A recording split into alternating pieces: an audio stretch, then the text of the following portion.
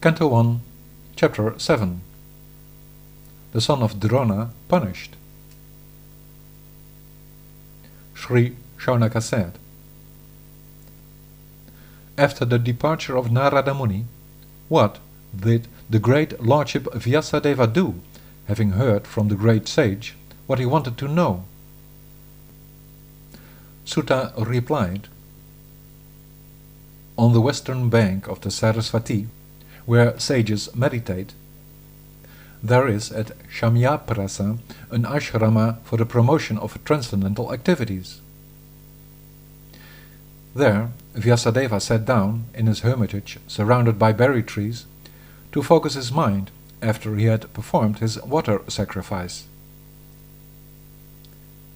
With his mind connected in the devotion of yoga, he saw, free from material concerns, perfectly being fixed, the complete of both the original person, the Purusha, and the external energy that depends on him.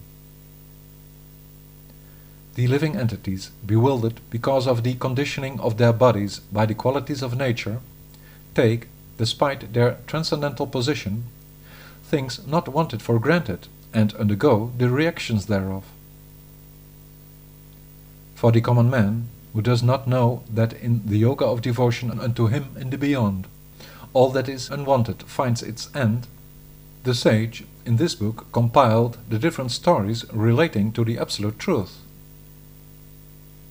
Simply listening to this literature about the Supreme Personality of Krishna will give rise to one's personal devotion that takes away lamentation, illusion and fear.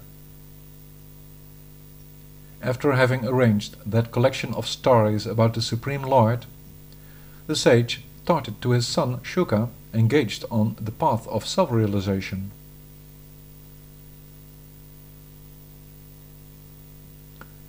Shaunaka asked, why would he, always on the path of self-realization, being contented within and indifferent about other matters, engage in such a vast study? Sutta said, such are his wonderful qualities that even sages, freed from all bondage and taking pleasure in the soul, are of pure devotional service unto Vishnu, Urukrama, the Lord of the great steps. The powerful son of Vyasa is beloved by the devotees because he, in having taken up the regular study of this great narration, was always absorbed in the transcendental quality of the Supreme Lord. I shall now tell you the story about the birth, activities and deliverance of King Parikshit, the sage among the kings, as also the story about how the sons of Pandu came to renounce the world. These stories lead to the stories about Lord Krishna.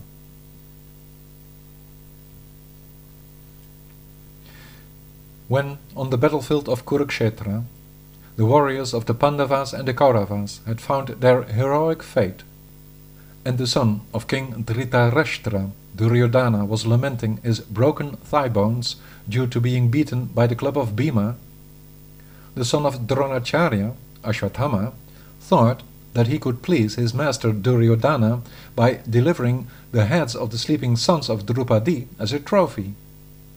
But the master disapproved his heinous act. The mother of the children of the Pandavas cried aggrieved, bitter tears when she heard about the massacre. Arjuna, who headed the Pandavas, tried to pacify her and said, I can only wipe the tears from your eyes, my dearest, when the head of that degraded Brahmin aggressor is severed by the arrows of my bow Gandiva. I will present it to you so that you can place your foot on it, taking a bath after the cremation of your sons. Satisfying her with this choice of words, Arjuna, with the infallible one as his driver and friend, fully armed and equipped, ascended his chariot to pursue Ashwatthama, the son of his martial teacher. When he from a distance saw him in hot pursuit, the child murderer, fearing for his life, fled with his chariot in great speed, just like Brahma and also Surya did when he fled from Shiva. Finding himself unprotected the moment his horses got tired, Ashwatthama, the Brahman's son, for his defense resorted to the ultimate weapon, the Brahmastra.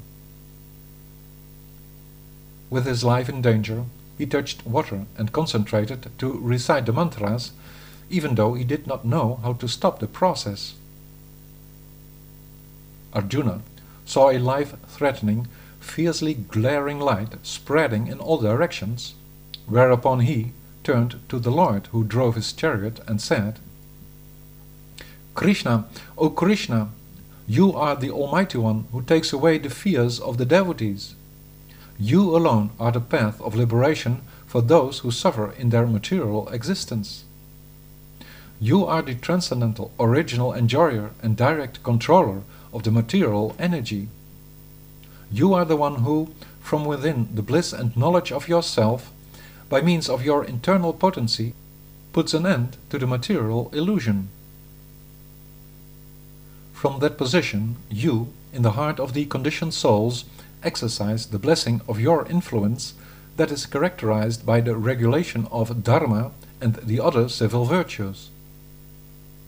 Thus you incarnate in order to take away the burden from the earth and to satisfy your friends and pure devotees as the constant object of their meditation.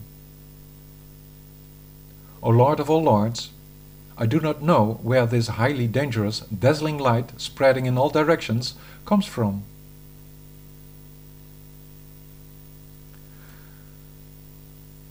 The Supreme Lord said, "Know that this is caused by the son of Droṇa who, faced with his pending death, launched the Brahmastra without knowing how to retract it.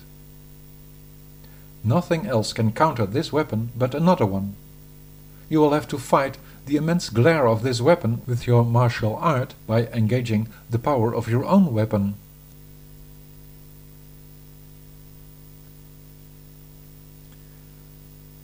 Sutta said, after hearing what the Supreme Lord said, the killer of the other warrior, Arjuna, sipped water himself while circumambulating the Lord and launched his Brahmastra. The combined glare of the two colliding weapons thereupon covered heaven, earth, and the space in between with an expanding ball of fire as bright as the sun. When the inhabitants of the three worlds saw how the heat of the two weapons scorched them severely, it reminded them of the fire of annihilation at the end of time. Realizing the disturbance it all created for the common people and their worlds, Arjuna then retracted, to the wish of Vasudeva, both the weapons. Arjuna, thereupon, angered with eyes red as copper, arrested the dangerous son of Gautami, binding him skillfully with ropes like he was an animal. After he with force had bound the enemy and was about to take him to the military camp, the Supreme Lord, who saw it with his lotus eyes, said to the angered Arjuna, "Never let this relative of the scholars go. Punish him immediately, for he has killed innocent boys in their sleep. Someone who knows the principles of religion does not kill an enemy who is careless, intoxicated, insane, asleep, of tender age, a woman, foolish, a surrendered soul, afraid, or who has lost his chariot.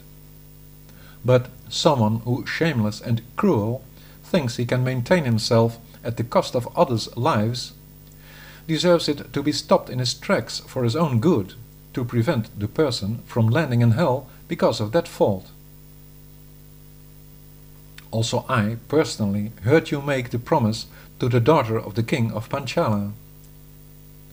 I will bring you the head of the one you consider the murderer of your sons. He, not being more than the burnt ashes of his family, an offending sinner who is responsible for the assassination of your sons, and is someone who displeased his own master, must therefore be sentenced."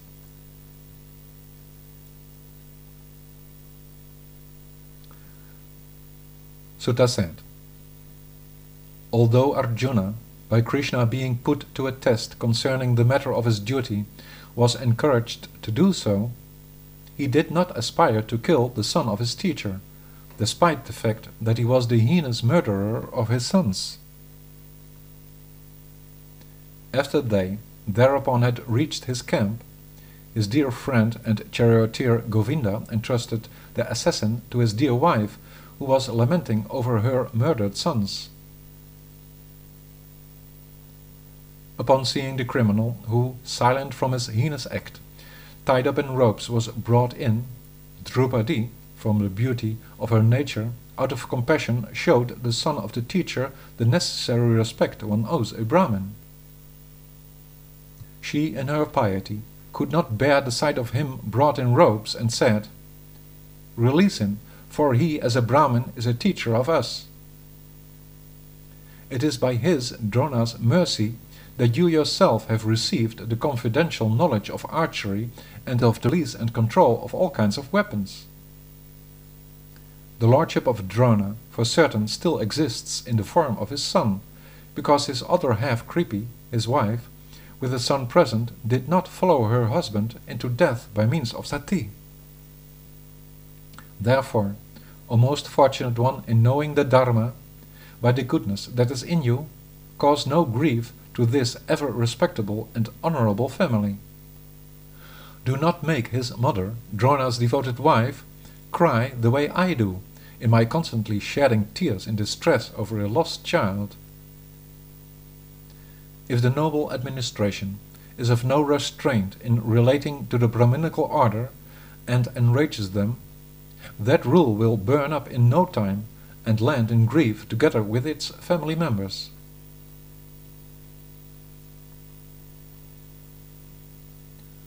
Sutta said,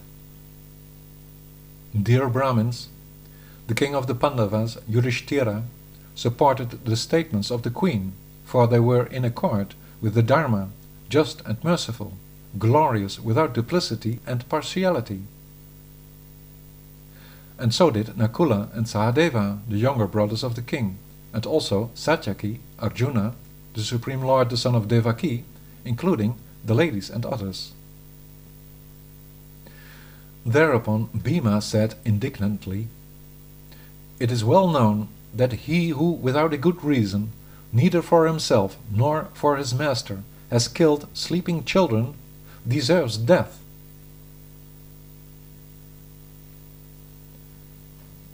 The four-armed one, Krishna, had heard the words spoken by Bhima and Draupadi, and looking at the face of his friend Arjuna, then said with a faint smile,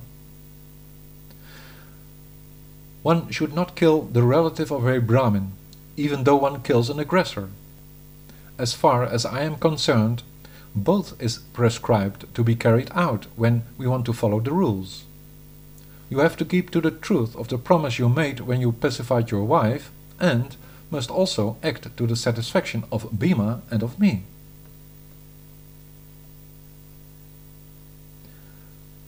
Sutta said, At once understanding what the Lord meant, he separated with his sword the crown jewel from the head of the Brahmin along with his hair. He, Ashwatthama, who next to the loss of his bodily luster because of the infanticide also had lost strength by the loss of his jewel, was next released from the ropes and driven out of the camp. Cutting off the hair, confiscating the wealth, and banishment are the forms of punishment reserved for Brahmin relatives, not any other method of physical approach. The sons of Pandu, together with Draupadi, then, overtaken by grief, performed the necessary duties in respect of the deceased family members.